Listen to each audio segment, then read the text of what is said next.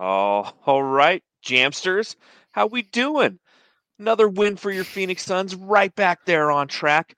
I'm sure I'm all pixelated again because I'm at home. So if you're watching on YouTube, I'm back at home with my shitty Wi-Fi. You just can't have it all, can you, Matthew? Either I'm on the road and I'm in a hotel room with fantastic Wi-Fi, or I'm at home in the comforts of my own home and my Wi-Fi sucks. And for those of you watching, I'm probably all pixelated and Transformer-esque, right? Is that what you're seeing? That's what we're seeing, but Damn. it'll come together hopefully. And yeah, it would be a perfect world if you would have just like a little bit of a decent Wi-Fi connection. But we'll figure ourselves out through this, right? We'll get through this together. I think, John. We'll Well, figure it we out, all man. we always do, and we do it with the Jamster. So for those of you who are joining us, we truly appreciate it. Make sure you hit the thumbs up button down below. Make sure you subscribe to the Suns Jam Session podcast, whether you're watching along live or you're listening on any major podcasting platform. That's where you'll find the Suns Jam Session podcast. If you're on Spotify, hit the 5 stars on Suns Jam. If you're on Apple, leave us a 5-star review. Please do that. And again, if you're watching, you can utilize the super chat. You can donate to the show right here and help me get a new Wi-Fi connection. This is driving me nuts that I come home and it's like I'm living on like 1 bar of Wi-Fi. I'm connected directly into my hard drive over here, and it's still like, nope, one. You get one. Yeah. You know, You pay it's $30 a month though. I mean, yeah. that's what you get, man. You're basically homeless. So I don't even. Josh 77 says his stream quality is like a Picasso. Yeah, very artistic. We should just Jesus. never say anything. It's like kind of an artsy way that you can go about it, right? Yeah, it's how I 8-bit know. Voida. Yeah, 8-bit Metal Mike. Darth is 8-bit. Yeah, I'm Yep. living that 8-bit world right now. But I'll tell you what, the Suns aren't living in an 8-bit world, although it felt like it, considering that they only had like 9 players actually available today for the game against the Oklahoma City Thunder. So we're going to talk about that. We're going to go ahead. Real quick, Westville, get Cox Communications, bro. That's who I have. They suck. Yeah. And then I got Thermal Cox. Diversion Pool says I'm cheap. You know what? Maybe I am. I'm trying to keep that overhead low, but it's a little too low. When you stream a live podcast after games, you gotta take some of that money and allocate it appropriately. But plenty to talk about on this edition of the Suns Jam Session podcast. Make sure you subscribe to Suns Jam on Twitter at Suns Jam. You can follow me at Darth Voida. You can follow Matthew. Matthew Lissy. Well, my friend, let's pop open an ice cold beer and talk about this game against the Thunder. Sound good? Yeah, you actually got one? Yeah, hell yeah, I'm at home, homie. All right, man. Yeah, so you got a Lagunitas IPA. I got a Yep. Coors Light. So crack them if you got them, Suns fans. Let's talk about this dub back to the winning ways for the Phoenix Suns.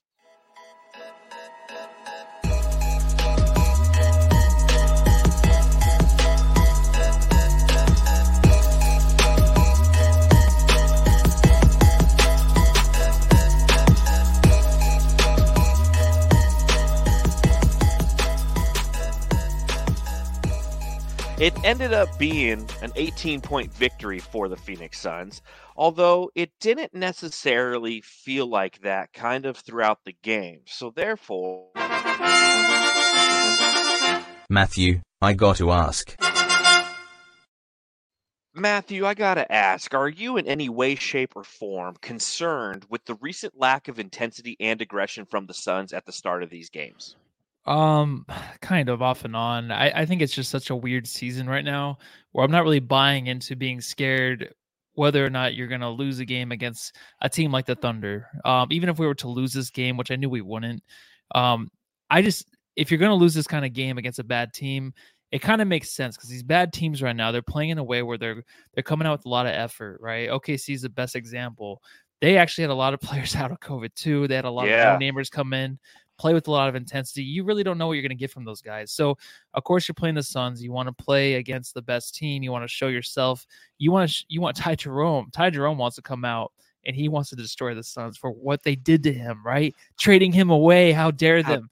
Yeah, but, I mean, the season's just, like I said, just very, very weird. So, I'm not buying into the talk. I think you get through these games. You don't go on the 3-game losing streak that the Suns avoided tonight.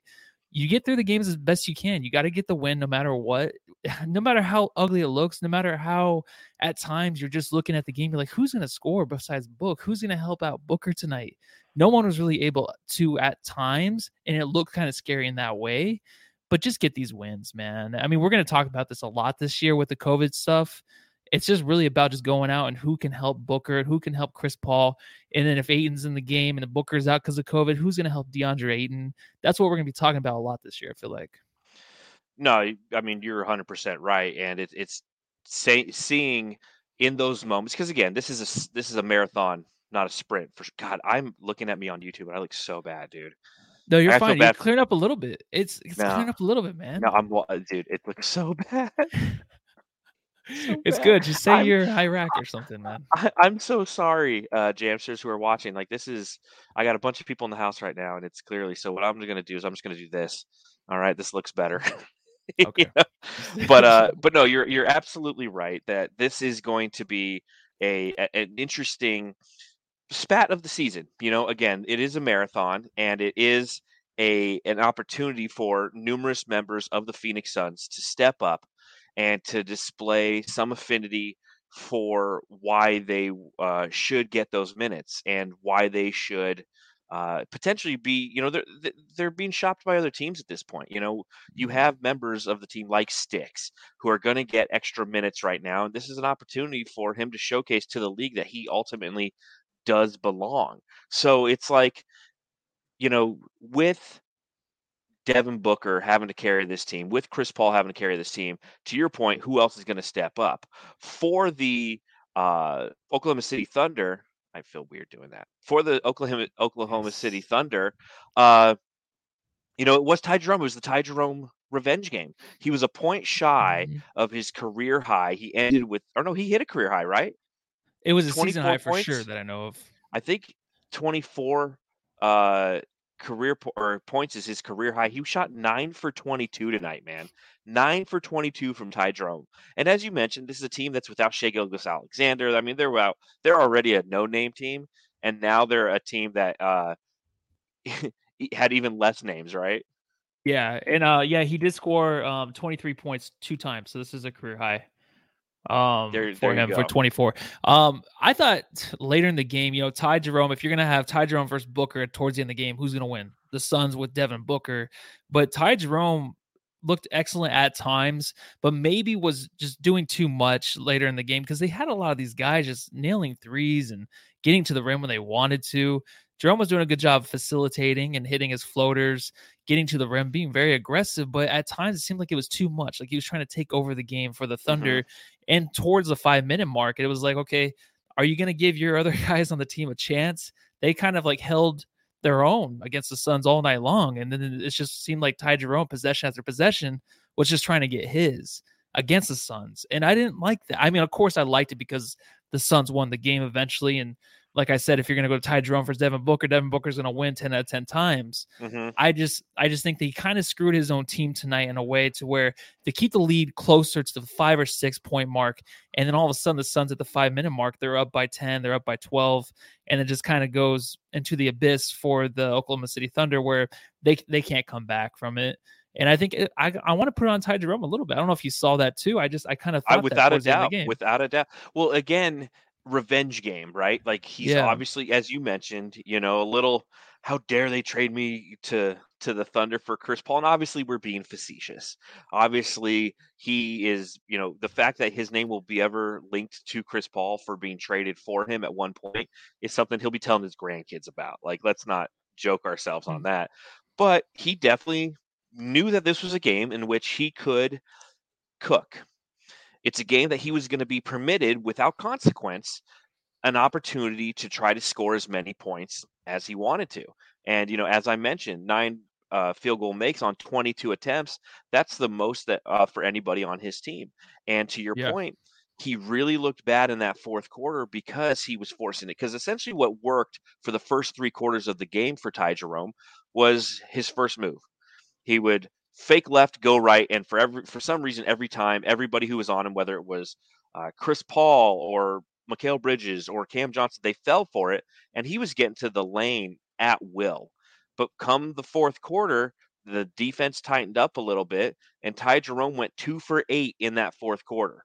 He was trying to hero ball his team to a victory against his former team, and while that was occurring, on the other side of it, the Suns put together a solid quarter in that fourth, outscoring the Oklahoma City Thunder by a score of 30-16, and shooting 47.8% from the field, whereas the Thunder shot 19.2% in the fourth. That's kind of the story of the game. So when you look at that final score, that's right below me. That's not pixelated. Suns 115, Thunder 97. You're like, oh, Suns smoked them. But they really didn't smoke them, because through 3 quarters, it was very much a game. It was 2 teams that were definitely hampered by all the COVID protocols and all that's, BS that's kind of going on around the league, to where, when you look back at this stretch of the season, there's nothing you can take away from any games that started pretty much the second week of December. And we'll see, it'll probably go to about the second week of January, because so many teams haven't had the capacity to put forth full rosters. So you're just in survival mode. And we saw that against the Grizzlies for the Suns. And, I don't know if you saw that, but the final play of that game by Ja Morant was ruled a travel post game. Did you see that? Yeah. Yeah, I think they should get rid of that report. I mean, it is what it is, basically. I hate using that phrase, but it is. I mean, the game's over. So what does that even do? Well, who does that really help? I mean, it's kind of cool for them to own up, but. Well, yeah, it'd be great if there was some sense of accountability. There's no sense of accountability. It's not like somebody here, Metal Mike, what was the betting line tonight? I know this because I lost on this. The betting line was Suns minus 14.5. Okay. And I bet the Thunder plus 14.5. I thought they'd cover, and they ultimately lost by 18. I was like, wow. So I was watching until the end. I was like, come on, hit a 3 there, guys. Help me out, But no, you're right. Who does it benefit? Those post game reports where they talk about whether or not a ref made the correct call. It's nice to see that, I guess. But at the end of the day, if you're not holding anyone accountable, what's the point of having those, huh? Yeah, it's true. And the more I think about it, because we haven't been on the refs so much this year, where it's just they're not an annoyance as much. I mean, they go through their stretches where they have bad ending to games where they don't call the travel, or else they'll call a foul against the Suns when there's not a foul. They don't call all the bullshit we used to put up with. It's very minimal now. But I just think if you put that stress on the refs, this is weird, because I'm not really taking the refs side, but the added stress of just the repercussion of hey, if you miss this, you're fined, or why don't we have you come out and you walk around? There's accountability at my job, sign right? around your neck. I know, but what do you do for accountability with the refs though? What would it be? Just you're suspended a game, and then we have to get another ref that sucks.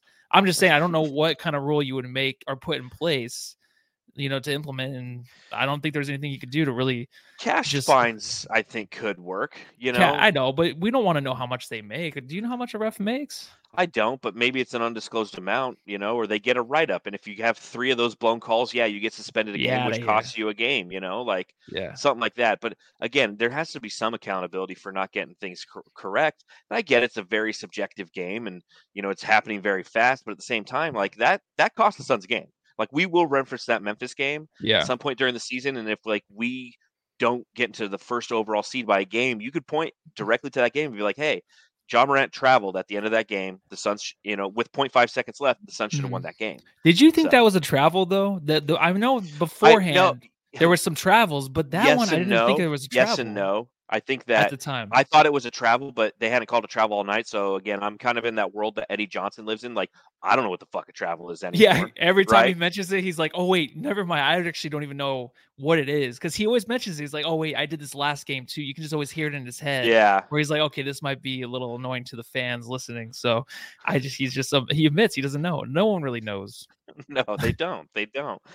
Shout out to Blaze Megatron. He says, "How's the internet from the mid '90s, Voida? Suns were back then. We're in transition post Barkley. Think Manny will work out?" Oh, dude, that's great. That's probably the comment of the year right there. It is. Honestly. Well, it's just that's what put a lot of thought into that one. Whenever I'm home, everybody who lives here is on Wi-Fi, and it kills my internet. So, anyway, again, talking about this game, and one thing that kind of putting a bow on if you will, on the referee conversation. I saw that Justin Van Dyne was one of the referees for this game. Do you remember who Justin Van Dyne is? He's from Saved by the Bell, right? No. Or No, is that not even. Was that Justin Vanderbeek? I'm not Vanderbeek sure. was just something Vanderbeek, but that was Dawson's Creek. Oh, okay, my bad. Yeah, All right. Justin Van Dyne is the guy who double teched Devin Booker in that Laker game last year. Remember, Okay. double teched him in like the third quarter and got him I out. forgot about that. Oh my Yeah, god, really? yeah, I Okay. remember the name because our buddy So Yeah. Says Jay is, one of those guys who is just always all over the refs, and Yes. I'll never forget that name after that happened because he was definitely tweeting at him and Yeah. every member of the NBA refereeing fraternity and letting them know every time they do everything wrong. And Justin Van Dyne was kind of at the top of his list. Yeah, Blaze I don't know Megatron how says you it's remember him Jason talking about Vanderbeek. it. I Jason remember Vanderbeek, random okay. shit, man. I Yeah, remember. but I don't even know because he remembers every name of every ref. I think that So Says Jay has like their heads or something on his wall, just pictures of them and just X's across their faces every time they upset him. It It's gets to like that point. Ace Ventura. It's wow, what's the kicker's name in Ace Ventura? You suck Oh, at these things, so jeez. you won't know the answer. I suck at what things that just remembering anything. Anything pop culture related, it's just not your forte. Uh, Oh, it's not okay. We don't like the let's same kind of see. movies, but yeah. Yeah, I mean Ace Ventura. Come on. What's the name? Ray Finkel. I don't remember. When you Is go to it Ray Finkel? Finkel's house and he's got all the Dan Marino shit and all the X's out, that's So Says Jay's layer, but it's all NBA refs in there. Yeah, there So you go. Okay, I did forget about that. Finkel is Einhorn. Einhorn is Finkel. Devin Booker tonight, 38 points on 12 of 24 shooting, including 6 for 12 from deep. And he finally hit 10,000 points as a member of the Yeah. Phoenix Suns in his career. He's now 8th all-time on the Phoenix Suns list, but only 5,500 and I think 56 points short of the all-time leading Suns scorer, the Greyhound, Walter Davis. Does that number have any significance to you? That 10K for Devin Booker? Yeah, I mean, he kind of kept up the pace where he's like the 7th youngest at 10,000. So I remember like the days when he was kind of like the Ty Jerome where he was killing all game. He would just try to win it for his team and it just would not work out for him because the defense would tighten up. And that was always Booker before, always having to score, always having to do everything. And it's so nice for him to be on this team now to where he has other guys that can help him out. And for him to actually be that humble of a player and his numbers are going down points per game wise, and he still hits a 10,000 with the 7th youngest player in the history of the NBA. That it's crazy to even think about that we have that on our team, and he's still just so underrated. Even like on our podcast, we don't talk about Devin You're Booker right. as much as we should, right? I just feel like we kind of ignore him every podcast. And here he hits 10,000. I think this is the longest I've talked about Devin Booker this year. Like, I'm serious, like putting sentences next to each other, like, in a paragraph or whatever, just constantly talking about him this long. But I mean, he had a great game. He ended the half, ended the first when the Suns went on 11-0 run. He had his 12th point. So you're like, okay, here we go. First quarter book. It was nice. And then the long three off the fast break, Eddie was talking about too, his 3-point shot. And I think Kevin Ray asked him, like, what's the difference between last year, this year with booking the three? And EJ did say the selection really, but I don't know if it's really that because I feel like he's still shooting the same kind of threes. They're just going in. I don't know like why they're like, there's a fast break three he had where it went in. Usually he misses those. And then at the end of the quarter, he had 2 threes. End of the third quarter, I believe he had 2 threes. And I was just like, wow, like they're just going in. There's nothing really different about his shot selection, I feel like, this year. No, I think you're absolutely right. I mean, we talked about this a little on the podcast, and you're 100% right in the fact that we don't talk enough about Devin Booker. And it's one of those things where even with CP3, like we're like, hey, man, we really need to take the opportunity to talk about how special having somebody like CP3 is on this team. But we don't necessarily have that conversation about Devin Booker. And, hearing how he's hit 10,000 points now, and this guy is just going to continue to pour it on. He's going to continue to be the face of this franchise and continue to just grow as an offensive player is really something that we don't talk enough about. And I think that everything that he's done up to this point of his son's career is already put him, there's a reason why, for those of you who can see behind me, my whole mural that I've made it of the Phoenix Suns and all of their greats, there's a reason Devin Booker's right there, and that's because I'm going to stop the cam. Every time I stop the cam, life's better. But Okay. Very there's a insecure reason. podcast. Oh man, it's just I'm so sorry, everybody. I'm so sorry to all the fucking listeners. They're like, I'm just listening. Shut up and talk about the Suns. But there's a reason I put him on there. It's because he has already displayed at such a young age. As Josh77 says in the chat, Booker's only 25. It's crazy. Oh my! It's crazy how 10,000. He's crazy. He's the fifth youngest player to hit 10,000 points, and he's in our own backyard. Seventh, and and again, it's like we don't talk about him enough. And on a night like tonight, a night in which the Phoenix Suns are without so many of their guns and so many of their players who provide points. DeAndre is your second leading scorer. Jay Crowder is another top 5 scorer. Elfrid Payton is there. So with those guys out, you need somebody to step up, and it's Devin Booker with 38 points, and he wanted that 41. Did you see that last 3 he took? Oh, he wanted that one. I might have missed the last 3. He took a 3. Every time the games are ending, I'm like getting set up. So no, I didn't see it. Sorry. Well, he took a 3 and he wanted that 41. And then right after that, Oklahoma City got the rebound. He fouled so all the reserves could come in. That was kind of like the last shot for him. So, yeah, it's 40 for him, huh? He's always just shy. I know one game I was like, he scored 37, but he only had 30 that game, but he can't hit 40 this year.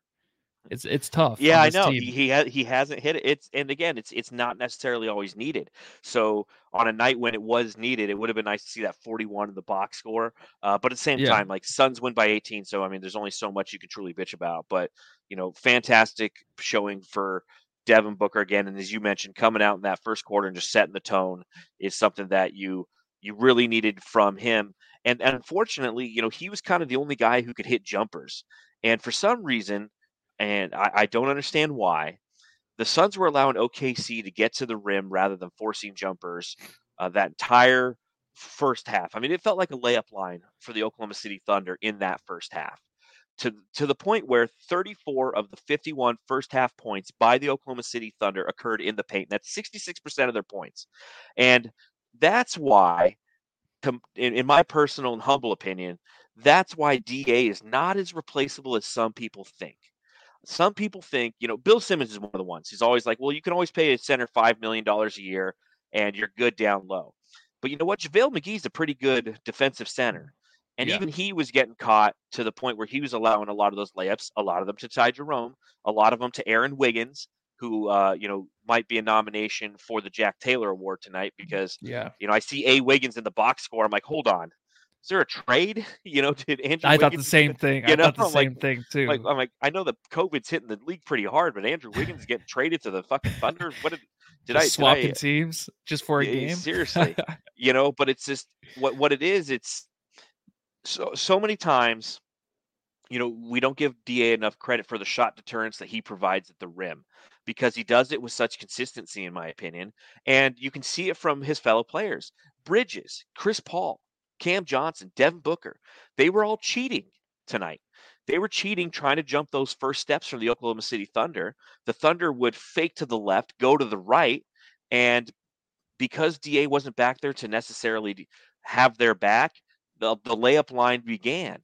And yes, I see that. Let's see. McGee is also a good rim protector. He is, but he wasn't tonight because he had to stay home on his guy. He doesn't have the lateral quickness that DA can do and has to not only provide shot deterrence, but to stay grounded. Because JaVale McGee, I noticed a lot tonight, was getting caught up in the air, which, Tyler Jerome would just go to the rim, fake like he's going for a layup. McGee would go in the air, he'd spin and just lay it in every time. Yeah, it was McGee, he had the 2 blocks, but it was towards the end of the game where he actually picked up the intensity a little bit, I thought. But Mhm. I mean, when you're worried about getting in foul trouble too, I think that was the thing last game where he got in foul trouble, and he's been doing that kind of around when DA's been out. He's been getting in foul trouble. Then Cameron Johnson got the 3 early fouls in 7 minutes, so maybe that has something to do with it a little bit. But yeah, you're right. He can't really rotate like a DeAndre Ayton, and that's what makes him so special. It's like when Booker was out and Shamet came in to replace him, Mhm. and Shamet's trying to get those mid-range shots off the dribble, and it looks just so funky and weird, and just he's clanking them off the rim, and you look at Book doing it, it's just so easy. I got a whole breezy. thing on Shamit tonight, so we'll talk about Oh, him do in a you? minute. Okay, Oh, yeah, yeah. cool. And then just to relate to what McGee's trying to do to pick up DeAndre Ayton's slack, it's really tough for him. And I really think that you have to rely on Cameron Johnson, who was still getting beat too. He gave up, I don't know if he gave up 2 and 1s, but he gave up 1 and 1. But to start the game, everyone was blown by him too. So Yep. there wasn't really help anywhere. And that's just something that you have to worry about when DA is out. But I like that. I don't know. I like that McGee does pick up the energy when it's needed. I think he kept it to himself to kind of like stay out of foul trouble. And he's like, okay, if I can stay out of foul trouble, then I can help this team in the end. I think he did on a few blocks towards the end of the game. And just he contested some shots because the young guys on that OKC team were kind of using the rim against him too, to where they would kind of draw him and do the reverse layup or use the rim against McGee, so he couldn't get the block. So they were just trying to figure out ways to get to the rim, and then the 3-point shot wasn't falling from them early either. I think they were 0 for 6 to start or 0 for 7. So it just they were kind of in a limbo there. Okay, seeing this for some reason attacking the rim, they're just like, oh, this is easy. Let's just Yeah. keep Like doing it. no one was And stopping them, so why not yeah, keep doing it? exactly. So I mean, good on them for doing that. It's just I think the Suns, they have to give something up. Something has to give for the Suns in these games when DeAndre Ayton's out, and that's just going to be the one thing till he comes back. So we just have to put up with it and figure out how to win these games otherwise. Well, and again, a lot of it comes from playing minutes together, right? I mean, one of the reasons, and we saw this early in the season last year, in which DeAndre Ayton was kind of learning how he could best assist his guards and his forwards ahead of him on the court by knowing which way they're going to dish their defenders ultimately, right? I mean, Chris Paul, if he's got a right-handed offensive player on him, there's going to be moments where he knows that he has an opportunity to go for a steal, so he's going to go at the left hand.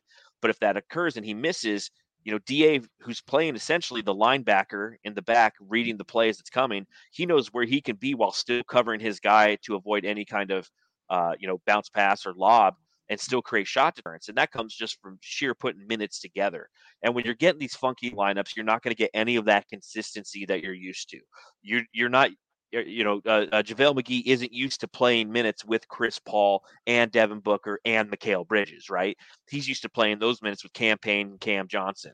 So he's not necessarily instinctively knowing exactly where he needs to be from a defensive standpoint to maximize his effectiveness as a shot deterring player and a rim protector, both of things that he does well.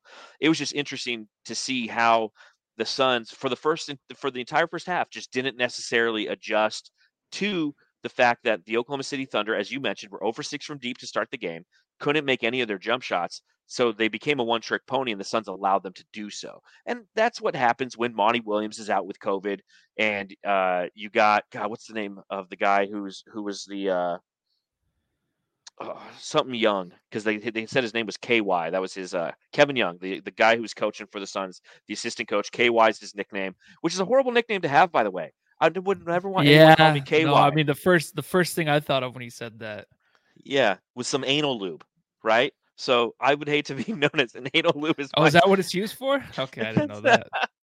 Kevin Young, KY. Thank you, Sonia, in the chat to verify Yeah. that I did that. But again, I think that you look at how they adjusted. To your point, they saved up, and JaVale primarily. I think that was probably the one thing that KY was telling him was like, listen, don't get into foul trouble early. We're going to need you late. And it was Cameron Johnson, unfortunately, who was getting into foul trouble. Ultimately, at the end of this game, he played 23 minutes, 12 points on 2 of 5 from deep, 5 for 10 from the field, 6 rebounds, 1 assist. But I kind of felt like I was robbed. I think that with these games with Jay Crowder out, the one thing that gets me really excited is seeing Cameron Johnson because I see him with the first team unit, albeit without DeAndre Ayton. And I just feel like because of the foul trouble that occurred in that first half, we didn't get to see a full-on fantastic Cameron Johnson performance. And for that, I feel robbed, Matthew. I feel robbed Yeah, inside. you definitely should. But he had the three go down later in the game, and Eddie even brought up that the 1-3 he had that just rolled around the rim, like it's soft touch. It's pretty insane that a guy has that nice to touch from three. But every moment he has on the court where he does something different, kind of not unusual, but it's just something that really catches your eye. Maybe it's a new kind of shot. He's just hitting it from a different angle, or he's just shooting it from a different spot on the floor. It's always just something that's like, oh, right, here we go. Because he has so much. What's so funny? Are you I'm just thinking like I know he's hitting it from a different angle. He's hitting it from a different angle, and that's where KY comes in. Oh, okay. Here we go. Sorry. Carry no, on, it's fine. I didn't even I didn't even think of it that way. Usually I catch myself on those things. But yeah, I don't know. I was just saying that everything he does on the court, and even like my friend who went to the game tonight, I'm sure he'll tell me tomorrow at work, like, hey, like him up close in person, because I think he had row 8 tonight for the game. Oh, damn, nice. And like I sat like row 15 when I went to go see him this year against I forget who they were playing, the Hawks, and he just stands out. And I bet you that's the first name that he's going to talk about tomorrow is Cameron Johnson, because he does stand out. He's a big mother effer, dude. Yeah, and he's doing all these things that like guards can do, and it's just he's developing so fast now. I feel like this season more than I think people even thought. Yeah, and again, you don't necessarily realize how big he is relative to his size, and then you couple that with the athleticism and the ease of his shot, and I mean, he is just a very exciting player to watch, and that's why I felt robbed tonight. I was really looking forward to Cam Johnson minutes and seeing how he would play. But again, somebody had to get those fouls essentially, and I think that I guess so. Yeah, I guess it was him. So let's see, who did I want to talk? Oh, I want to talk about our boy right here. Where is it? God, I got so many drops. Oh.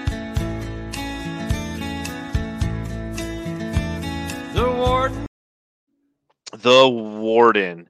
Mikal Bridges ends the night 2 for 6 from the field with 5 points. Now, he had 7 rebounds. He had 2 assists. He had a steal. But as some of the Jamsters are noticing in the chat, it's like, why are we not seeing more of Cameron Johnson? Freddie Me Ramon via Facebook says, need to run more sets for Bridges. $90 million player needs to step up and score when others are out. Cam Johnson not scared, so Cam's going at it when, in the minutes he's provided.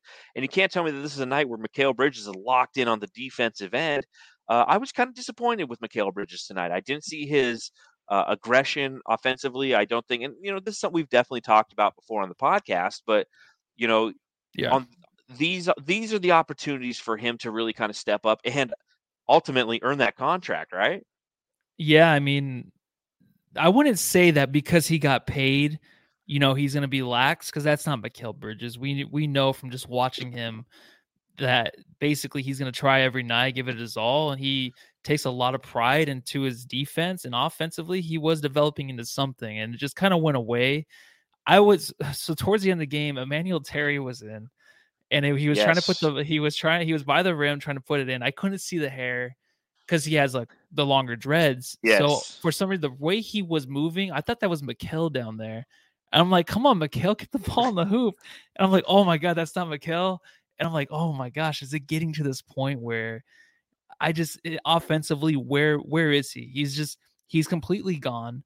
And I know the confidence from Cameron Johnson, that's fine, but Mikal had that. So I'm just thinking there's something else going on where behind the scenes, something, I don't know, there might be a report where something else is broken on him, because when he gets up from the floor, you ever notice when Mikal falls on the floor and he tries to get up, it takes the dude forever because he is so long, but it takes him a while whenever he gets knocked down. So I don't know if something's bothering him in his knees or something, because something is just off with him. I swear, like the beginning of the year, the way he played, how everyone wants his jersey. There's always times where he's the best son. He's the favorite son. Everyone wants his jersey.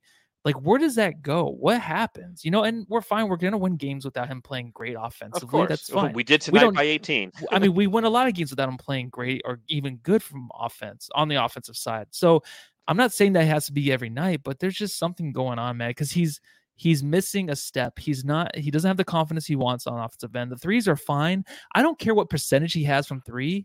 I'm just going to say this. I don't like him shooting the three that much. I just don't. Every time he shoots it, deep down inside, I hate it. I'm just gonna throw it out there. I hate Wow. it so much. I don't care what percentage he shoots. I like him doing other things on the court offensively, and then you can shoot the three after. That's fine. But I just think he helps the offensive so much whenever he can actually get to the rim, have the floater. I mean, he did a little bit tonight, and he missed a few of them. But I just need more of that from him. I like that Mikal more than the 3-point Mikal. And I know 3 points is more, but I just like the other things. I hear you. You know, and he's shooting 39.1% entering this game, so I guess it's not as bad as it might feel like is at time. Blaze Megatron, one of our elite jamsters in the chat. Again, if you want to become an elite jamster, simply click the join button on YouTube or follow the link in the description.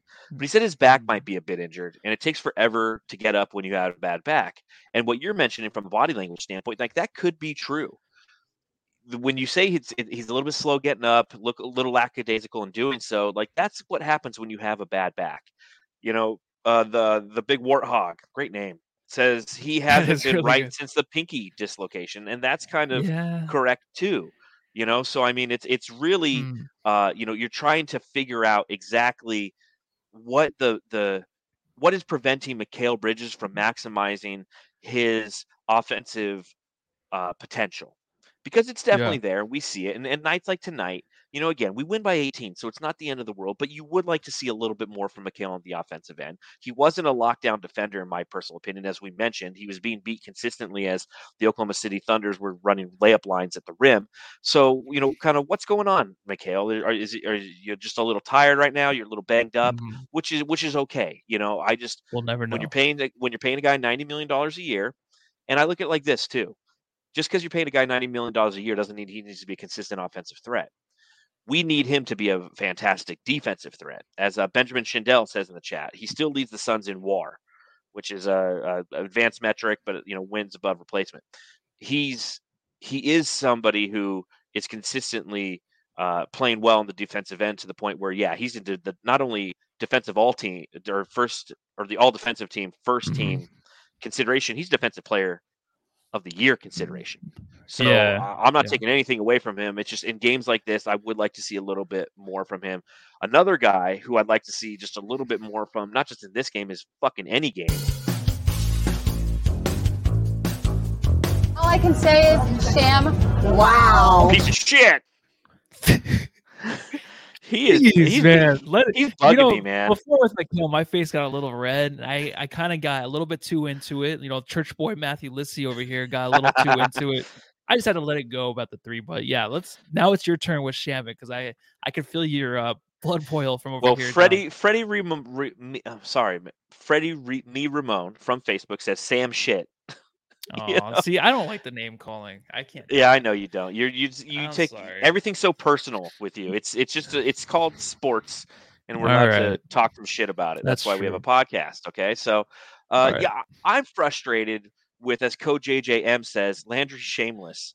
It's just a lack of consistency that we've seen from him throughout the season, but most notably during this time frame when he really has an opportunity to shine. Now, granted, okay, he had those 7 games earlier in the season when Devin Booker was out and he was getting all the starts, right? And if you look at how he performed in those games compared to what's coming off the bench, you know, he was doing all right. He was doing well enough, in my personal opinion. Okay, if you look at his starting splits, I can't even pull him up right now. Let's see. I had him, and then my computer clearly. Okay, so 10.4 points per game in those starts. As a reserve, he's only averaging 6.9. 41% from 3 when he was a starter. So the rhythm helped him. 35.4% as a reserve in the 25 games leading into this game as a reserve. And then tonight, once again, you know, Landry Shamet, 3 for 10, 1 for 7 from 3-point land, 7 total points. And I'm starting to hit that point where we're 34 games into the season, Matthew. It's not like this is a small sample size of Landry Shamet, you know, through the first 10, even 20 games, being like, you know what, at some point he's going to pick it up. And don't get me wrong, maybe he will pick it up at some point. But I'm starting to see this consistent short arming, fast release, not set release. He leans into shots, as we've talked about. So he doesn't, you know, the reason why Devin Booker looks so great chucking threes this year is he's set every time. Cameron Johnson, it's like this perfect shooting motion. And I always feel like Landry Shamet's like jumping towards the basket trying to push it in like it's a floater, but he's doing it from 30 feet. And I'm getting to that point where it's like, okay, I'm frustrated. I'm frustrated with the contract. This guy got paid a ton of money before he ever put on a Suns uniform. And I've stated it before, and I'll stand by it. He's somebody who that contract is a great asset because it's a highly tradable contract that you can use in an effort to gain somebody bigger. So if you take a Jalen Smith plus a Landry Shamet type of contract, you can get a $16 million a year player. That's much more of an upgrade. But man, I'm not seeing his consistency, and it's frustrating the living dog shit out of me. I'm totally with you, and we're so deep into the season now where you want to see the consistency you're talking about, and you bring up like the percentage, like you shot 41% starting, 37%, whatever, from the bench. But I feel like everyone now is shooting at least that from three in the NBA. I know before when we first started the podcast, I used to talk about you shoot 40% or more from three. That's a good percentage. But now I just feel like from the games we're just watching, because we watch every game, obviously, and we just see the inconsistency. And when you bring up like the 41% from three when he started, I'm like, I would have never guessed that. I would have guessed like 30% or something, because everything else that like he puts out there on the floor, it's not negative, but it's something where he's just not sure of himself. And I wanted to ask you too, like, do you think I don't know who would replace his minutes, but do you think in the back of his mind, he's thinking like, they paid me, I have to earn these minutes. Am I going to lose these minutes now because of the way I'm playing? And no, I mean, you can't. No, though, because Monty is one of those guys who says, "Hey, you're a shooter. You need to shoot. Keep shooting." So he's given the green light at all times, and I think it's almost to the point where it's just like maybe this just is who he is. He's a guy who's consistently inconsistent, and that's why he's consistently throughout his short career. He's only been in the league for 4 years. But he's bounced around a bunch because on paper, at the end of the day, as you mentioned, you look at his statistics and you're like, okay, Landry Shamet's not horrible. Looking at this year, what's he shooting from deep? Let's see here, 36.7%. It's not horrible, right? But as you mentioned, like if you want to be an effective 3-point shooter and your whole game, your whole bag of tricks is shooting threes, like you got to be a 42% knockdown shooter. He's shooting 37%. That's what his identity is supposed to be. That's what we were sold on what he was going to be, was the guy who's going to come in off the bench, supply consistent offense, and knock down threes like Cam Johnson has done. I mean, he's not coming close to reaching that potential. So overall, he's averaging 7.7 points a game, man. And we're paying this guy, what, $10 million a year? No, I know. And there's something where I want to see come out of him. It's like an FU. Like, he has to come out and just start owning it. But I don't know if I want that either, because I think that's too much. But like the missed dunk tonight where I think he got fouled on it, but he was wide open to the lane. How do you not flush that? And he had a breakaway dunk, I think 2 games in a row already off of a steal, which is fine. That's great. But you have to finish that dunk. You have to have the FU in you. You can't have that look. He just has that look where he's walking back defensively, or if he misses a shot, he's running back. But he just has that look where it's just like, shit, like, why did I miss that? What is like? He's just in his head. He's like Cameron Payne. Good game from him tonight. But Cameron Payne just like in his head. Like these two guys, they have to get out of their head. They have to relax. They just have to go out there and catch and shoot. Do the things that you're good at, and eventually it'll come through. Like you said, Monty's just he's gonna get his minutes. There's no one else to replace him. Just keep shooting. That's beautiful. Oh my God, is that an angel? What is that? Oh, John just came back on the screen. Oh, slowly, my reception. Stop me mid-sentence. Yeah, there it goes. There goes my reception. Yeah, anyways. But yeah, he needs to figure it out, because I think it's too deep into the season to really be like, he'll catch on. We're already this far into the season. He needs to figure something out, man. Yeah, our buddy Greg Esposito from the PHNX podcast. Great content over there as well. He's got a great point. Sham needs a little campaign edge. And campaign needs to settle down a little bit, because campaign's got too much. Share some of that. Yeah, share too much. Some of that. I was going to bring that up tonight too. Yeah, that combo of champagne needs to be a little bit more level. It's peaked all wrong. It's like somebody who's tuning a guitar and they can't get everything peaked in correctly, and the trebles too much, and there's a little too much bass going on with the band. It's like Paul and John sitting around. Get back to where you once belonged. But no, it's your brother. I'm just joking. Great point. Yeah. Yeah, I do. Get Brandon Ray back. Paul. Okay. Get back, Yeah. get back from where you were been long. There is one guy who I thought played again pretty fantastic tonight. Sticks report.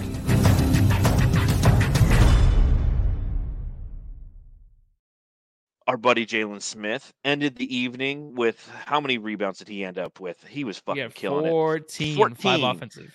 5 offensive, 11 points, 4 for 7 from the field, only 0 for 1 from deep, Matthew, which I like to see. I really enjoy, again, Bridges is somebody we just talked about. Obviously, he is your defensive stalwart. He's somebody who is going to be on the all defensive team for the year. And we're saying, hey, this is an opportunity to really excel your offensive game, right? Because the minutes are there. Sticks is somebody who is like, hey, this is your opportunity to just get meaningful minutes. And in 2 consecutive games now, he has really showcased an affinity for crashing the boards, for knowing his role within the confines of the offense and executing accordingly. And I really, really have enjoyed watching him play. I think that, Eddie Johnson nailed it on the broadcast. He's like, listen, Sticks doesn't need to be shooting the ball. He needs to be your mop-up man. Devin Booker needs to be like, hey, go down there, and every time that I miss, you mop it up. And I think that he's been doing a good job of that. He's been doing really, really good. Like, I'm very, very impressed by Sticks. That was funny that time in the game where it's like, no, yeah, just go get the rebound, man, because that's what he's good at. And 0 for 1 from 3. I knew you'd be happy about that. I still like him shooting the 3. It's fine. I'm okay with it, but not shooting like 7 or 8. He's like a shoot 3 a game kind of guy. Just to 3 kind max. of draw. I'm the same. Draw the defense level, away man. from the interior. Yeah, we'll edit that out. Okay, what was that? Edit what out? I'm just kidding. What happened? Can't edit anything out. Okay, so I just feel like in the beginning of the game too, Sticks has, even last game, he was finding ways to like get behind the defense in a way for like cutting, getting to the rim, and the Suns like kind of miss him. I'm like, oh my gosh, this reminds me of kind of like DA a little bit in the beginning, like last year, where it's like DA would be missed so many times when he would slip behind the defense and just be open underneath the basket. And Sticks does do that. So I think the Suns need to figure out a way, especially when DA's out, to hit him on those little rolls, because he's open a few times to the basket and see how he handles that. I know it's probably things that they try to practice with him, but in game situations, and maybe they're not used to it. Maybe they're just used to him standing over there by 3 or just getting in a big group of guys down there underneath the basket. But there's different times in the game where he is open, but he's been great. Even his blocks, like he has the FU block in him. that he That's had the on. FU. That's what Sham needs. Yeah, seriously. Was that Ty Jerome? Ty Jerome, where he blocked it with his elbow. He got up so high. He got. I think he jumped over Chris Paul for that one, didn't he? Like so. He was through people. That's what you need, man. That aggressiveness. And I absolutely yes, I love the aggressiveness. I love him not shooting a ton of threes. I love him grabbing those rebounds. And again, I like just the statistical point of view on this, right? Because even from a statistical point of view, he's upping his value as a potential trade asset. Because the casual fan now, the guys who don't watch the Phoenix Suns, if they are taking a look at trade assets, and it's rumored that the Phoenix Suns are trading Jalen Smith to the San Antonio Spurs for Thad Young, which, as I said on the last podcast, I'm officially against that. I don't want Thad Young anymore. I think that it's easier to sell when you just casually look at the statistics. You're like, yeah, well, look, he's putting up like 11 and 15 or 11, 14, whatever it is. So it's, yes, as Fabio says, sticks, stonks are rising up. He's taking these opportunities and he's putting some good things on film that are going to allow the Suns to A, trade him, or B, develop him into the proper asset. Maybe he could eventually be somebody who consistently contributes to this team. So another positive game from Jalen Smith. It's nice to see. Is he where we want him to be? Probably not, but still, the fact that he's at least putting those good efforts on film is nothing but beneficial for both him and the Phoenix Suns, right? Yeah, just really quick too.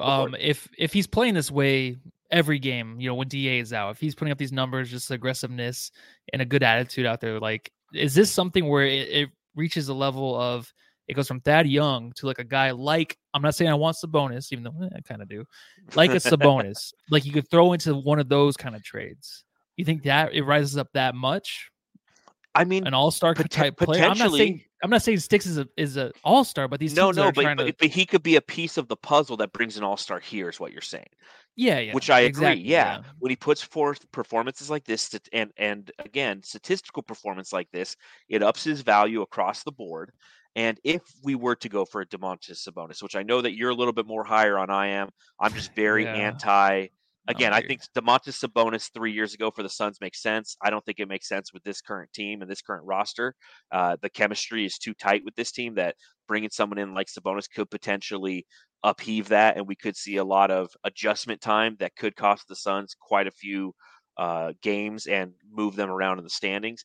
But to your point, maybe around the trade deadline, maybe going into the offseason when we're looking at the 2022-23 Phoenix Suns, yes, he becomes somebody who potentially could be a trade asset for that bigger puzzle piece, if you will. He could be, one of 3 puzzle pieces that brings in one big puzzle piece. Yeah, I agree. Jam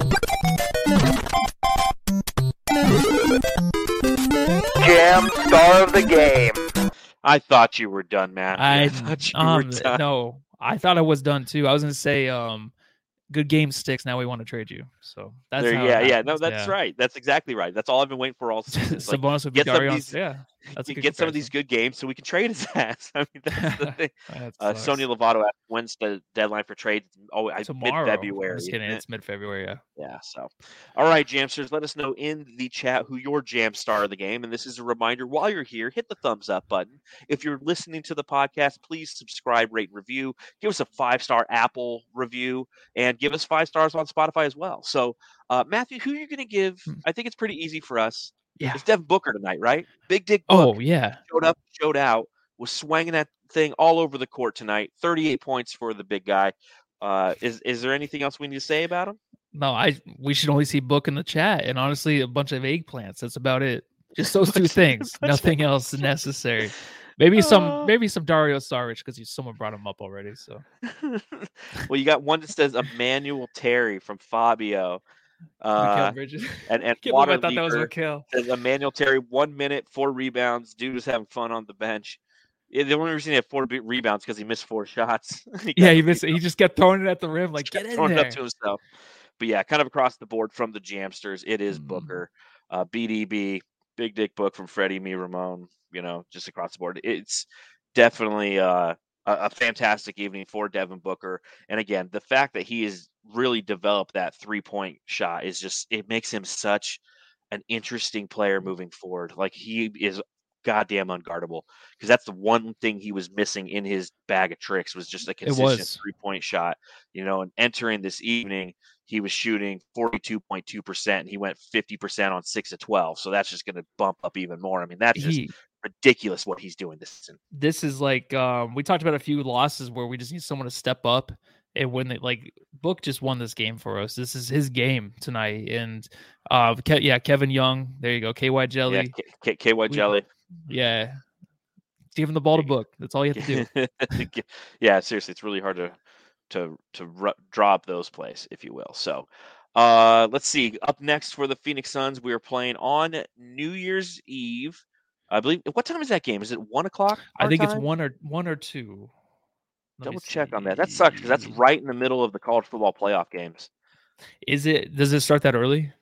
Yeah, the first one I think is at 1, and then the second one's the Georgia Michigan game is like it's 4 or 5 or 6 or something. Okay, let's see. Looking it up. I don't watch college football anyways. So. I'll watch that for sure. It says 11 a.m. Is that right? 11 a.m. Oh, you know what? Yeah. Sweet. Perfect. So there you go. The Suns will be at Boston at the TD Garden, a place I visited a little bit earlier this season. Yeah. What are you looking for in this game? Do you think? Because again, I'm not 100% about or have the knowledge on these protocols because I feel like they're changing all the time now relative to COVID and Omicron. Like, will we? I don't think we'll have. Nobody will be back, right? I don't know. I'm trying to look at the last box score from Boston. I know they lost the last 2 games, or 3 games. I'm like going back. Did you see the Lakers lost tonight again? Did they lose again? Yeah, John Morant had a huge fourth quarter and came back and beat them. Hell yeah. There you go, I Ja. love it. I'm sorry. I Yeah. love it. No, it's nice because you lose that team and then Ja does it again the next night to the Lakers. So it makes up for it a Exactly. little bit, right? Yeah, I don't know just who's a out, little bit. man. Well, the I don't know. Boston Celtics, 16 and 18, ninth in the Eastern Conference. This is what I'm reading off of Basketball Reference right now. We got Bruno Fernando out with health and safety protocols. Enes Freedom out with health and safety protocols. Justin Jackson, CJ Miles, Aaron Nesmith, Marcus Smart, Jason Tatum, who was out a couple days ago. Sam Hauser. I mean, they're the same thing. It's like every team in the NBA right now, man. It's just a big, My work too. Yeah, my work. Everyone. Well, there's one lady that had it, so everyone's gonna get it now. Anyways, I just that's insane. Like, how do you even go into this game even knowing what to expect? You know what I mean? You don't. I can't predict it. I can't sit here and give you any, good analysis on it because I don't know what to expect. Yeah, I don't know what to expect. So, I guess on that note, we'll just bring up a different segment. Thoughts. Brains? There's two things I want to bring up.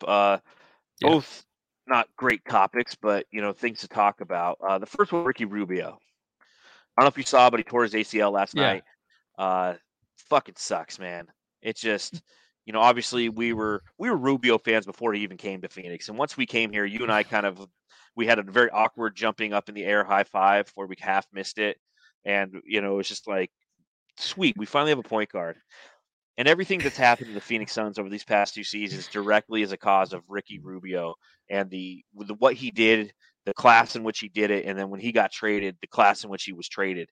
And to see him go down for the Cleveland Cavaliers, a team who everybody all of a sudden is like, oh, this team's good. And I think you and I were at the beginning of the season like, dude, this team's going to be good. It sucks to see that, man. It does. Between like the NBA, every NBA team, when there's a revolution, even in the world, like anything that's going on politically in sports, Ricky Rubio's behind it. He's always there for, you know what I mean? If there's anybody turning around a franchise or anything. He started the Cuban uprising in like 1946. Yeah, something. Yeah, he was there for that too. So, I mean, he's just a positive influence on these young guys, and it sucks because the ACL thing is just. It just sucks because it eventually like happens to everybody, right?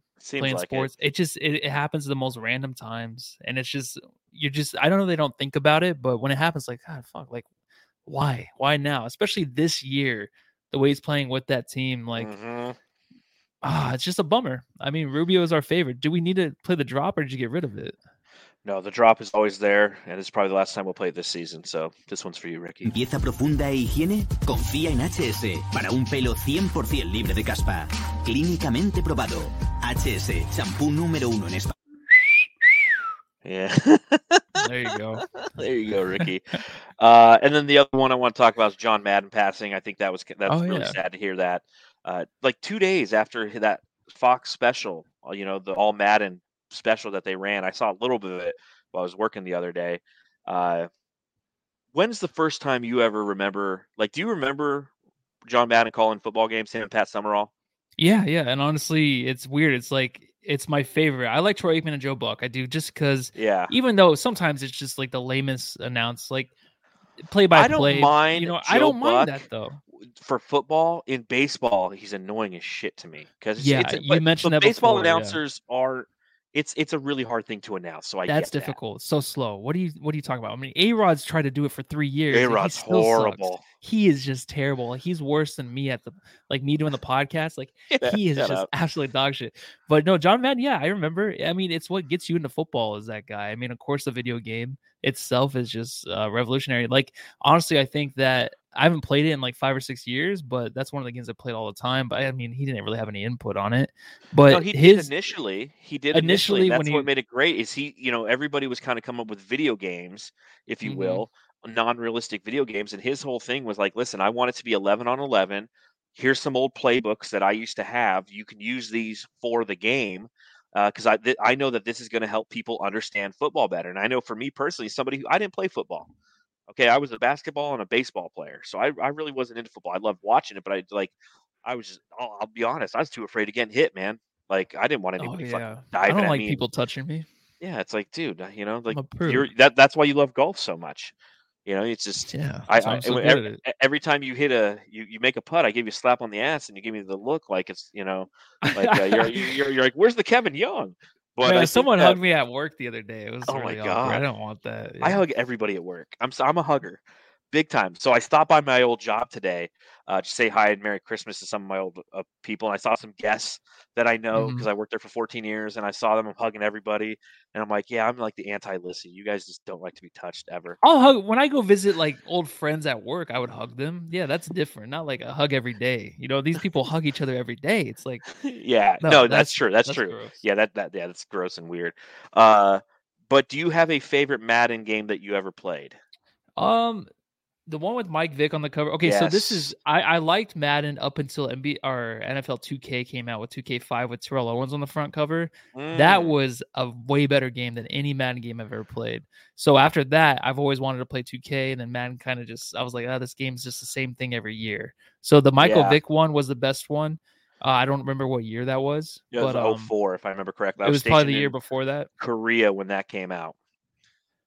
Okay, So yeah, no, it I'll was that one for never forget sure. that game. Yeah, that game was. I mean, and if you had Mike Vick, so what we used to do in the army is everybody would draw we'd get 32 guys, and we'd all draw a name out of a hat, or 30 guys draw a name out of a hat, and that was the team you had to play. And we do these huge tournaments, and that was the game that we Mhm. used to play. So that was the one I knew the best. Like I knew every little trick play. And obviously, whoever got the Atlanta Falcons, like you had a one up on anybody because you had Michael Vick. But I'm with you. NFL 2K, the ones that first came out before that, actually, the ones with Randy Moss on the beginning, or the first ones with Randy Moss on them. Those were fucking badass. But then I started to, those kind of faded away. I played Madden. The only reason I've stopped playing as of lately is to your point, like it's the same game recycled over and over again from a playbook standpoint, from a graphic standpoint. I'm like, okay, like if I just want to upgrade the rosters, why am I buying the new Madden? So, Yeah, exactly. and I do too much podcasting to do any video game playing. So, No time but for it anymore, right? Sucks. no. But as Freddie says, RIP Madden. Friendships, brothers, and TV screens were changed forever thanks to Madden.